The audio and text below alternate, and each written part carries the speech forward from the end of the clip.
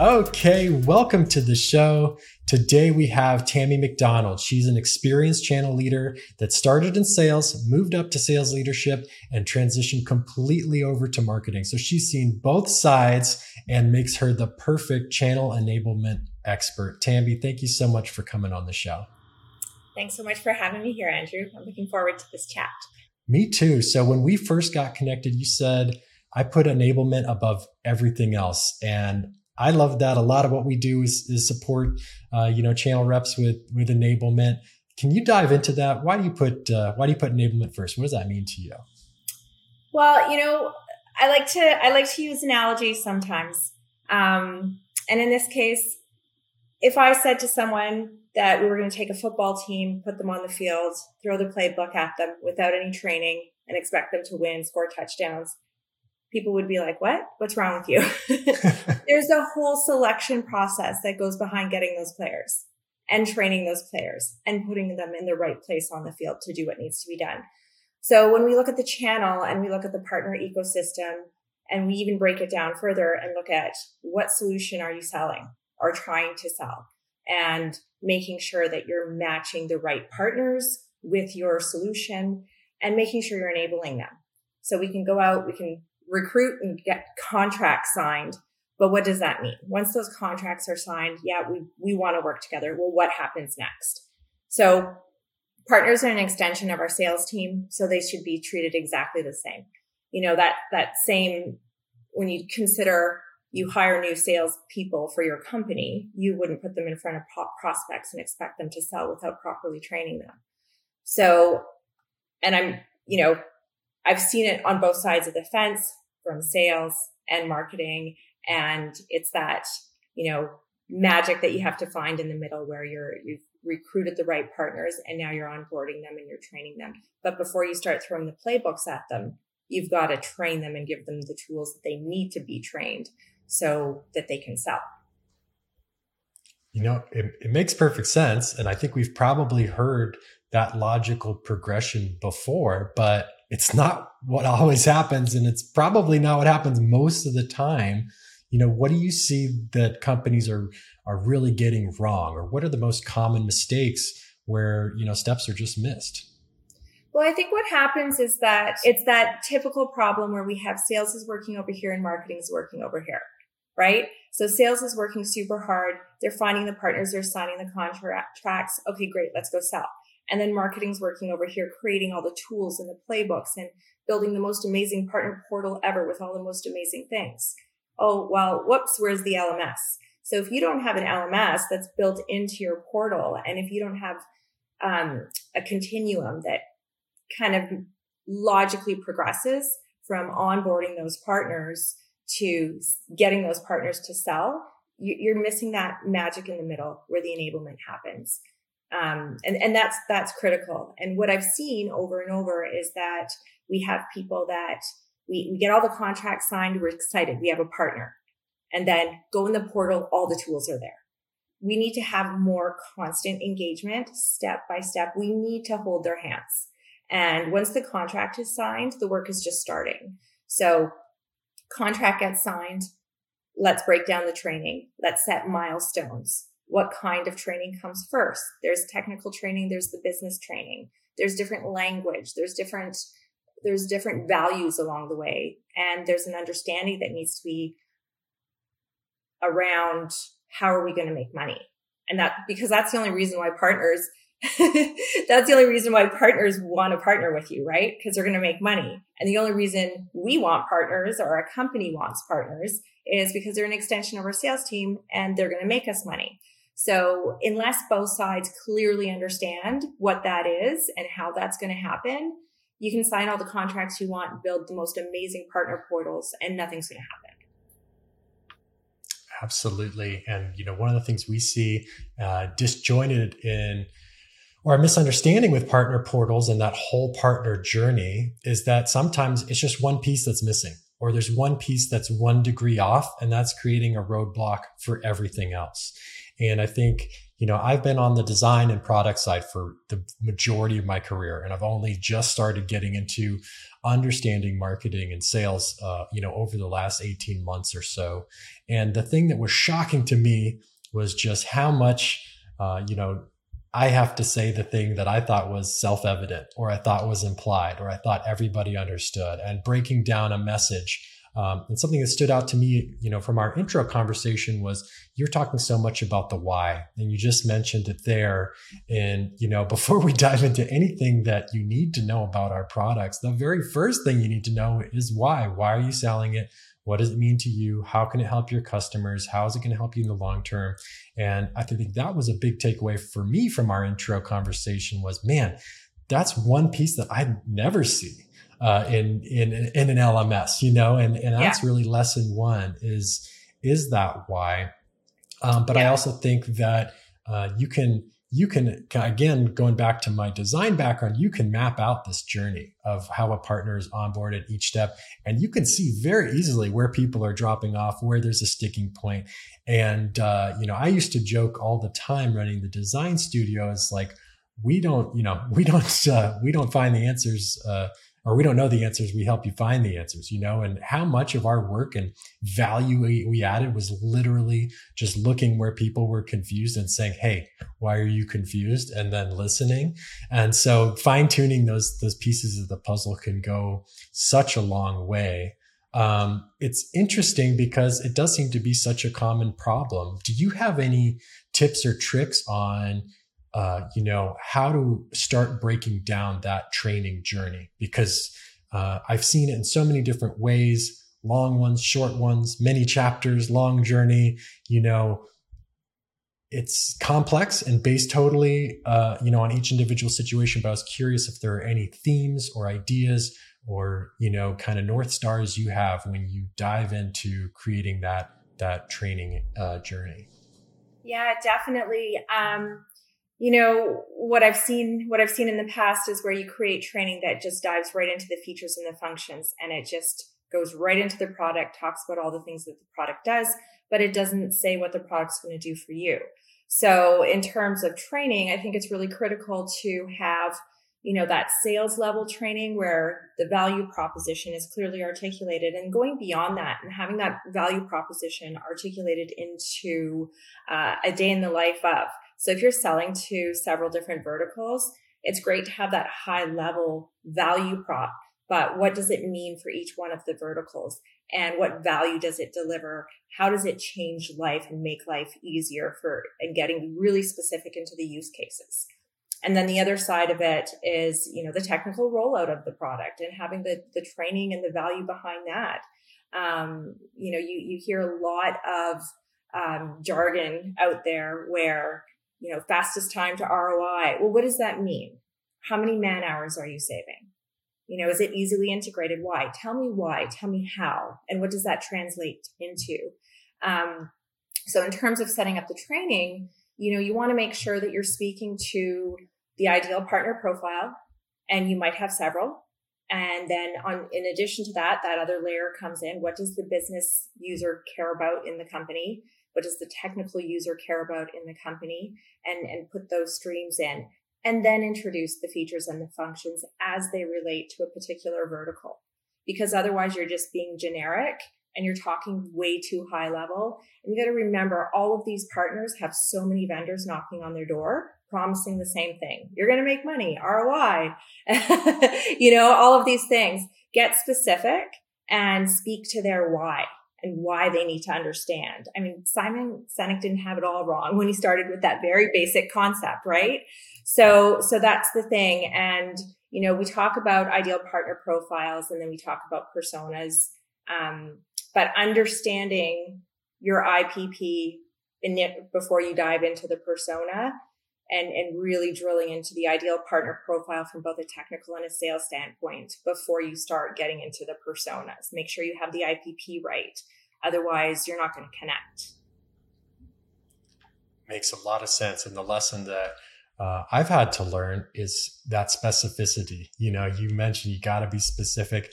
I didn't know what that meant until I actually experienced it myself. I had whittled down some messaging to like three things. We help customer X with, or, customer A with X, Y, and Z. And I got blank stares. And then it was like, we help customer X with, or customer A with X. And it was like, click, everyone understood, And so when you're listening for pain points and want to suggest solutions, two pain points is too many. Really, one is what gets the conversation going. Relevant and personalized. Everybody is so inundated with everything these days. You can't walk out of your house with somebody trying to sell to you, your inbox, everywhere you go. We can't even go online without an ad popping in our, we're constantly inundated. So the more specific and the more personalized, you're going to be more relevant. And then that's really where, the pedal hits the metal, or whatever that phrase is. So I think that makes sense. So, it definitely makes sense, but personalized, custom fitting the training to the exact partner, the exact use case, that makes perfect sense to me. If you can't do it all, a lot of us have many different partner types, solve many different pain points. How do you know where to start? How do you prioritize? Again, getting so specific around, you can't be everyone to everything to everyone. So knowing the value of your product or your service, or, whatever it is you're trying to put through the channel, know exactly what that value is, and then define that and see where it matches up with the partner ecosystem. So don't try and recruit every single type of partner if they're not all relevant to what that value prop is that you're selling. So, we see it all the time where there's a partner program where everybody's welcome, and yeah, that's great. Everybody's welcome, but are you making money? Are you driving revenue? Are you growing the business, growing sales? So understanding, maybe your product or your service only fits one layer of the ecosystem. Define who they are and go after them and be specific. Because everybody's too afraid of losing a piece of the pie. Well, you're not going to get any of the pie if you're trying to be everyone to everything. Jack of all trades, master of none. So get specific, know what your value is, and deliver that personalized message to those partners and make it relevant. And then you'll get the engagement. And once you have that engagement, be consistent. Don't just sign them up and throw them in a portal. Sign them up and have a continuum of training where that training starts with high level. Here's the product basics. Here's the value prop, and then break it down and make it relevant to their market. Great. So that hyper focus and specificity, we've talked a little bit about the training, how to break it down. The why comes first. There's a little gap there, which is going from identifying your ideal partner and getting them trained, onboarding. I've defined my partner profile. If I'm going to, start or restart our program, how do I go from defining that profile and finding those partners and starting the onboarding? Can you walk me through those steps? Yeah. Once you have that list of those ideal partner profiles and you start reaching out to them with a thoughtful, clear, personalized message, and you get the engagement rolling, once that contract is signed, then you put that continuum of milestones in place right from the beginning. Okay, we sign a contract. So within a week of signing the contract, we need a planning session on the calendar. Within the first 30 days, we're going to put a plan together in terms of who are we targeting for net new, and where's the account-based marketing coming from. Very specific. And again, having those regular checkpoints. And as you go through each of those regular checkpoints, the resources needed for those partners are going to become very apparent. And there's going to be a lot of things that they need before we just give them a playbook out of the portal or, some solution sheets or what have you, right? So holding their hand, putting that business plan in place around, here are the sales goals, here's the marketing activities. And this is really basic stuff that we forget to do. So just again, treating them as though they're because they are a part of our sales team, and sitting down with them and making a plan, setting dates for regular QBRs, a year-long plan, regular QBRs, regular checkpoints, accountability, checkpoints, all of those things. And then when you get to a place with a partner where, and a lot of people are afraid to do this, right? You get to a place with a partner and there's a lot of talk and there's not a lot of action happening. Now, I'm going to use another analogy. A lot of people aren't afraid to call things off in the dating world if things aren't progressing. So when your partners aren't progressing and moving to the next level and you're not making any revenue and nothing's happening, are you just going to kind of keep them around? Or do you get to a point where, in order for this relationship to move forward, X, Y, and Z needs to happen? But we see a lot of those inefficiencies in the channel where we're so hopeful that we've got some engagement happening and the prospect of, but the results aren't there. And consistently over and over, we're missing the mark. We're not getting the results, but yet we continue to invest time. So that's when we look at enablement overall, as soon as that contract is signed and you're doing your part in terms of staying engaged, offering the right tools at the right time. Because we always get into this dance where the partners are coming to us and they want to sell to our customers, but we want to sell to their customers. So you get into this dance back and forth where, okay, you show me yours and I'll show you mine. And then, so that's why it's critical once that contract is signed to have some very specific milestones. So within a week of that contract being signed, we should have a strategic planning session on the calendar that leads to a quarterly plan that is rolling up into an overall year plan. And there's commitment, skin in the game on both sides. That's a whole other story, with marketing development funds and having access to that and co-marketing and all of those things to help build the business on both sides. But the idea here is that when we're working with partners, if we're working with the right ones, there'll be a clear path, the right tools at the right time, and that funnel will get filled from from the top to the bottom of the funnel. So we're not just going to have a whole bunch of leads floating around at the top that maybe they're qualified, not sure, but it looks like we're getting some activity done because we're talking all the time. So we got it when we're onboarding those partners.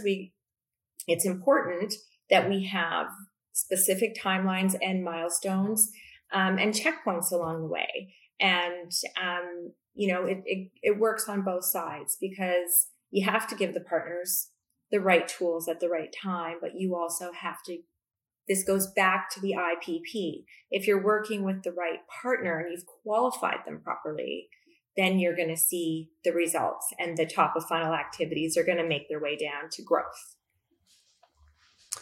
I love it. And, my takeaway is charting the journey. And that's something we do in design all the time. It's something that we see success with our incentive programs because we're always giving that next step. And it's so obvious, but so many calls end with nothing scheduled next. So many partner portals, you log in and it's just everything. Well, I don't want everything. I want to know what I need to do next, or I want something very specific. And so user experience and the journey becomes very, very important. One of the hardest things to do in UX is just create a good information hierarchy. That's hard with a simple business in any market. It is so hard in the technology world with complex products and trainings and all this stuff. And you have to put a stake in the ground and say, this is our journey for our partners. And of course, you're going to learn from iteration and it's going to evolve over time, but you need to be that leader for your partners. And I can see this theme of a designated journey going through your advice for every step of the way in enablement. Mm-hmm. Yeah. So let's see here. getting that first conversation starting that meaningful conversation. You said just a couple minutes ago, people are inundated. We know that firsthand. We're trying to get sellers' attention all the time at Incentive Pilot.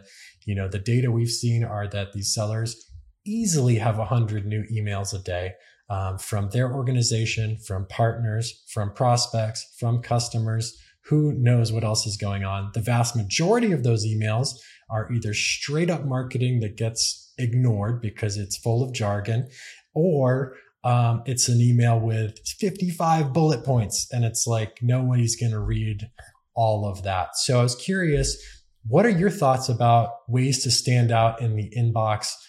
What do you see? What have you seen that really works? You know, you got to know your audience. And I've seen on my own personal experience where I'm getting emails saying, oh, since you work for a fintech company, never worked for a fintech company in my life. And I'm like, wow, like research, know your audience. That goes back to the IPP. Understand who you're talking to and what matters to them. Understand if it's a lead with a business conversation or a technical conversation, and then make it relevant to their audience, their customers.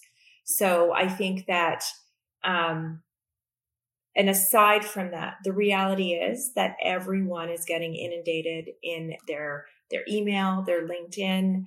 I think for a lot of people, it's to the point of frustration and annoyance because it's too much and we barely have time to keep up with our relevant emails for our day-to-day. So I think, you know, if you're going the path, which most people, we need to start there for the most part with budgets and so on to send that email, but make it thoughtful, make it personal, make it relevant.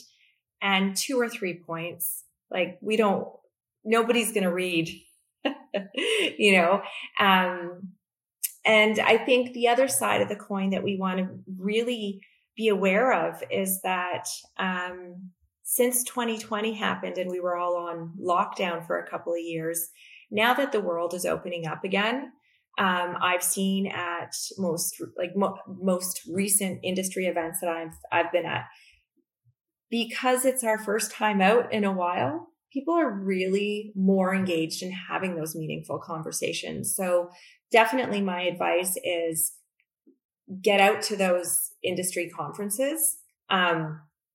Before 2020 happened, we saw a shift where people were kind of moving away from events and conferences because of the high cost.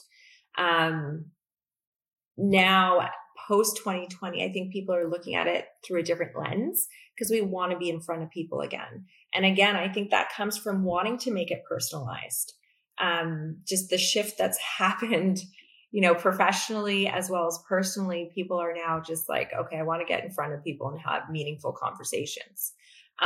So, you know, I think that sure, send the emails, keep it thoughtful, personalized, relevant, get to the industry events and really make use of those networking events, but know your IPP and know their why and why you're talking to them, why it's relevant, make it personalized. And then the other part of it is get creative and think outside the box. Now's a great time, I think, to give hard mailers a try. And there's some trickiness there because of the remote community of work that we have now. And we can't really get people's home addresses, but most companies do have, we've opened things up enough now that there's enough presence in, you know, the on-site of the office that you can send, you know, a hard mailer to get somebody's interest. So I think that the things that we started walking away from pre-2020, we need to start revisiting those just because 2020 kind of catapulted us 10 years in advance of the whole digital transformation. But at the same time, now there's this need for that personal connection. So going back maybe and, you know, I remember back in my distributor days where we would have these huge events and do mailers before the event. Come by our booth, come see us, see if your car, sending a key, see if the ignition starts, and you win a prize. So having those kind of fun things and revisiting that is definitely an option, but definitely make sure you're relevant in your message. I love those ideas. And I think you're right on. We have talked about being catapulted into an age of virtualization. And the flip side of that is that, okay, if we zoomed ahead 10 years, well, then it's perfectly logical that we also zoomed ahead to craving the old way things were done. So I love that idea of going physical, switching it up. One thing I would add, because I'm 100% on board with you in terms of those industry events, an idea I had after I went to a big conference, and it was kind of hard to connect with people during the day. Not all the sessions were great. And then happy hour rolled around, and, more business was being done there than anything in the 3-day conference. What I started doing, asking the people who've been to the event before and say, hey, where do people really congregate? Or what was the big hit last year? Because showing up, important, and you can get those meaningful conversations, but even getting more intel about where, what is really the main attraction, or what really, people are excited about, can be really helpful to kind of optimize your time at an event. And know who's going to be there. Know who's going to be at the event. So again, you're going into the event with a plan and a target of, I know these people are my ideal partner profiles. This is what matters to them. Know what you're going to say, plan it out, know who you're going to target, know how you're going to get the conversation going. I think what happened in the past is that these events were just kind of rinse, wash, and repeat. And now with digital transformation, fast forwarding everything and everyone being inundated digitally, for a live human to walk up to you and say something relevant to your business and engage in that meaningful conversation. Again, just do your homework and know who you need to talk to and what you're going to say to them, and make sure what you say is going to matter to them. And you'll learn quickly. If you think you know what you're going to say and it's not resonating, you'll learn quickly. So you can pivot and try one of your other ideas. You'll always get people's attention with something very specific where, wow, this person has taken the time and thought and consideration, as opposed to coming in with your usual, hey, how are you? Water cooler, generic kind of, just filling the air, so to speak, right? So just know your audience, know who you want to talk to and what you need to say to them. Great advice. So obviously we've talked about defining that partner, getting them onboarding, setting clear checkpoints along the way, and enabling them so they can start selling.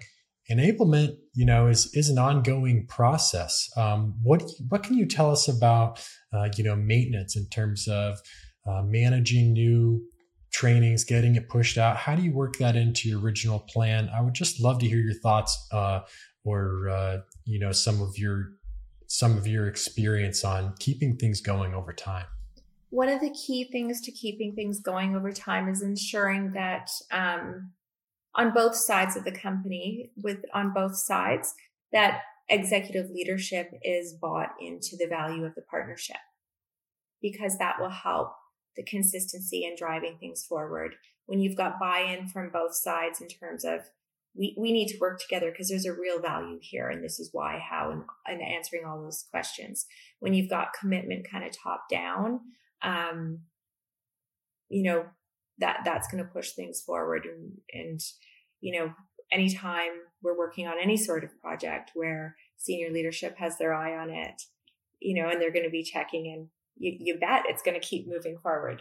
So those partnerships, when you're connecting with partners and they're the right partners, and you've got support from investment with time, resources, and all the other stuff, that's going to help those regular check points and hold people accountable in the QBRs, and identify what's working, what's not working. What are the roadblocks?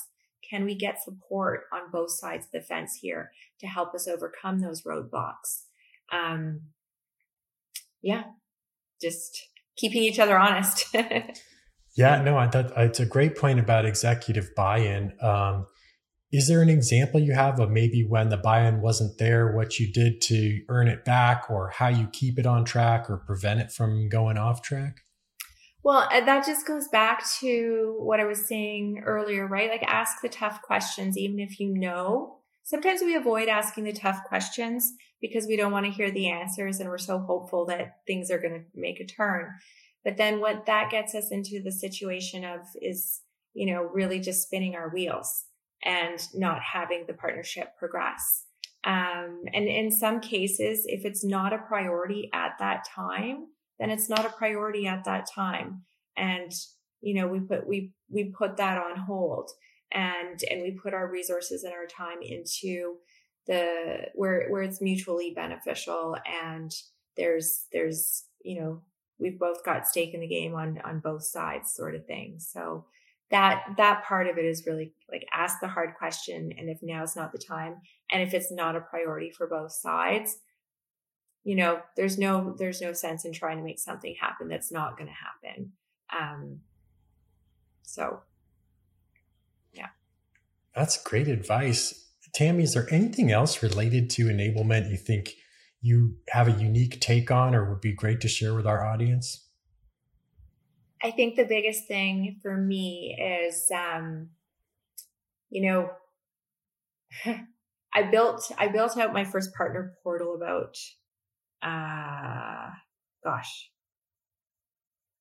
about 15 or 16 years ago. And we got so laser focused on building out all of the marketing supports, and we didn't work tightly with sales. So as it relates to enablement, it's key that marketing and sales work hand in hand. I've had, in terms of when I look back over my career, where I've had the most success, it's when I've worked lockstep with the sales leaders. And on the flip side, when I was in sales, it was because I was right beside the marketing folks saying, no, like this is what I need for, like, this is what our partners need. And here's the motion, here's the process, so on and so forth. So as it relates to building out the partner portals and making sure, sometimes it looks like this: sales is here, marketing is here with the partner portals, and LMS is kind of in the middle floating around. All of that needs to be kind of gelled together. That onboarding process needs to be super clear from, okay, we've got these partners coming down the pipeline, we're signing these contracts. Now they're going into enablement, which hopefully there's a LMS system that's sitting in the portal.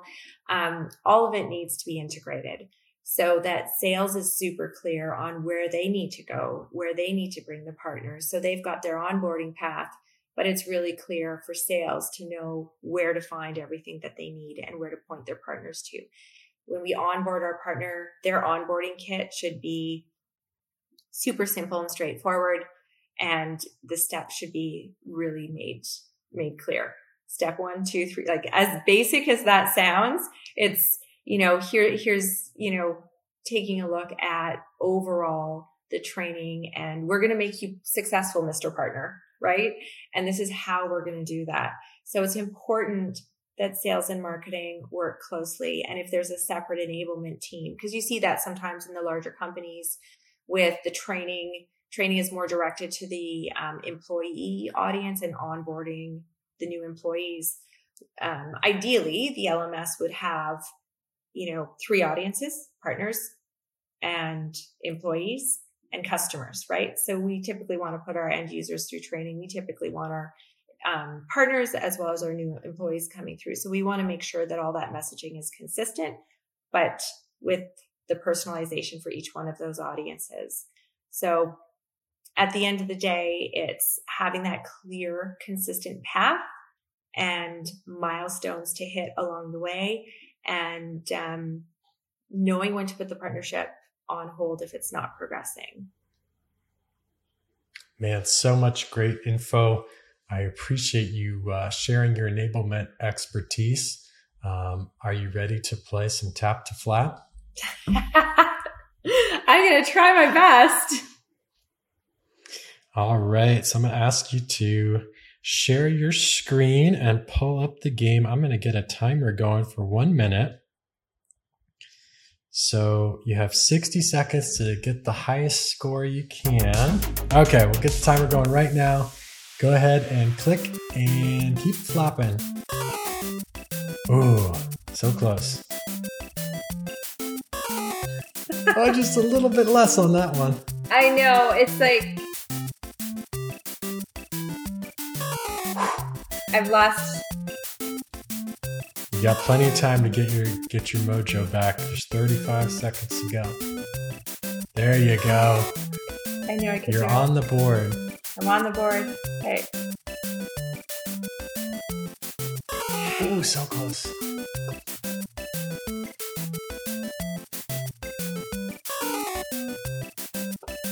"15 seconds left."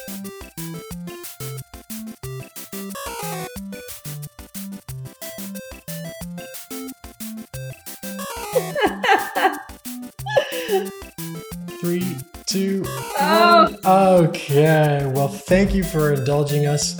You are the 7th guest on Enterprise Eyeballs, a score of 1, but hey, you're on the board.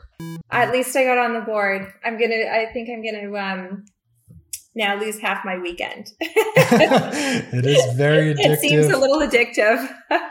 It is very addictive. It's one of the reasons it works great for partner engagement, getting them to getting their eyeballs on some trainings and enablement. If you don't have that clearly charted path, Incentive Pilot can be a great tool to get some attention on new trainings or any activity you're trying to drive with partner sellers. Anyway, Tammy, thank you so much for coming on and sharing what you know. If someone wants to get in touch with you, what's the best place to reach out? Probably the best place is just reach out through LinkedIn. All right. Well, we'll share your link when the episode goes live. Thank you so much for coming on the show. Hey, and just a final thought, we sent that link out to the partners that we want to engage with. That could work because it's very addictive. It just leaves you wanting to get some more points on the board. Love it. That's exactly what we do. That'd be a unique email. Not everyone is sending that out. It's true. It is true. Try to message their business somehow and you're all set. Awesome. Well, I'm glad you think so. Hopefully you'll come on in the future and share more what you learned. I'd love to be back. Thanks so much for having me.